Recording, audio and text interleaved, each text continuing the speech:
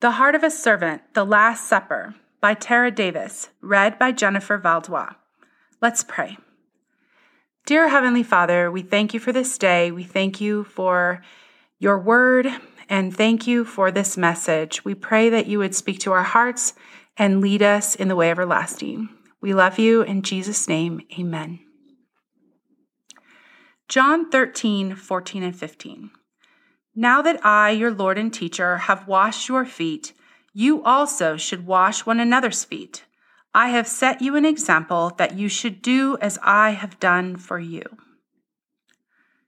Sweet sister, I know your heart's desire is to follow the Lord and express his love by serving others, but it can be difficult to understand what that means practically. At times, the people in our lives can be difficult or hurtful, and often the first instinct of our flesh is to run or fight.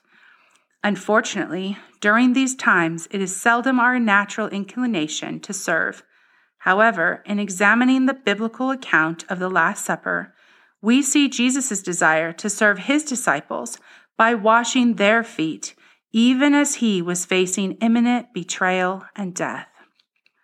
In those days, the repulsive task of washing a guest's feet belonged to the lowliest servant. People of Jesus' day wore sandals and walked on unpaved roads, caked with human refuse and animal waste. Their feet were horrendous. Jesus took on the mantle of the lowest servant when he removed his robe and bent before his friends in humble leadership. What is truly fantastic is that Jesus recognized exactly what was to come in the following days. John 13:11 mentions that Jesus knew who would betray him.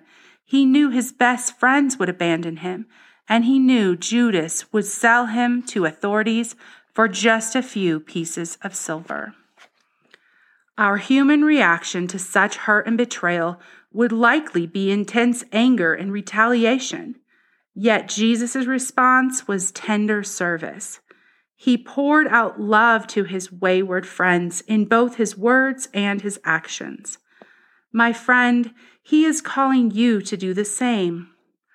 Is there someone in your life who is difficult?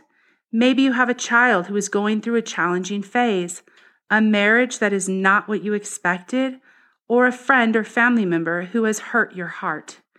Jesus desires that we follow his example by serving people who have hurt us, the very ones we do not wish to serve, and the ones that we feel certainly do not deserve our kindness. How can we possibly serve in the sacrificial way Jesus demonstrated? We are told, the Lord's servant must not be quarrelsome, but kind to everyone, able to teach, patiently enduring evil, correcting his opponents with gentleness. 2 Timothy 2:24 and 25. That seems like a very tall order, but be encouraged, my friend. God will provide just what you need to serve the people he has placed in your life.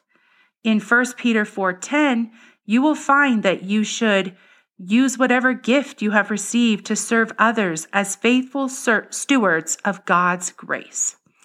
God has already given you the spiritual gifts necessary to minister to those who have wounded you.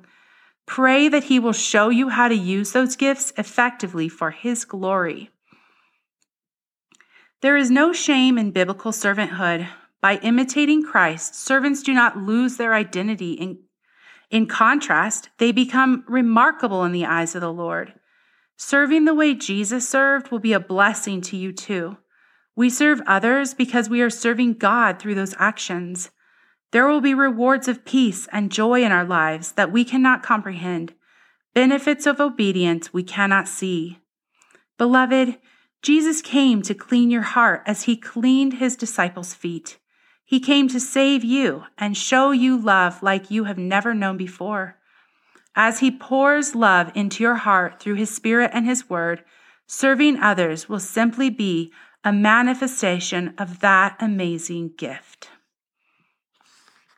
Questions to ponder. Consider a challenging person in your life. How is Jesus calling you to serve that person in the weeks to come? How can you honor Jesus in this relationship? How can you encourage your children to serve their family members or friends in love? Faith-filled ideas. The story of the Last Supper presents an excellent hands-on opportunity to teach your children about serving one another with hearts of love. In our home, we dedicate one evening during this season to observe the Lord's final Passover meal. If you have older children or children who enjoy eating a wide variety of foods, it is fun to prepare some traditional Passover foods. There are many wonderful tutorials and recipes on the internet. Be sure to fix foods you know your children will love too. During the meal, read the story of the Passover in Exodus 12, as well as Jesus' Last Supper in John 13. Talk about the significance of what the Passover meant for the Israelites and what the same words meant for Jesus and his disciples in the days to follow this last meal they shared together. The Passover meal is full of symbolic promises from God. Add this new tradition to your Easter celebration every year and start a new habit. Let's pray. Dear Heavenly Father, I thank you for this word, this message. We pray that it will penetrate deep into our hearts, that we will be able to serve our family, that we would be able to serve our friends, and especially those who have hurt us. We pray, Lord, that you would mend our broken hearts and that you would give us the courage to serve those who have hurt us. And we pray that we would bring glory and honor to you as we do so. I pray that as we go forward in our celebrating Easter and the Easter season, Lord, I pray that you would draw our hearts to you. And I pray that we would choose to use time wisely. And I pray that maybe we would celebrate your Last Supper. Thank you for this idea. And I just pray that you would bless our families and bless our Easter season. In Jesus' name, amen.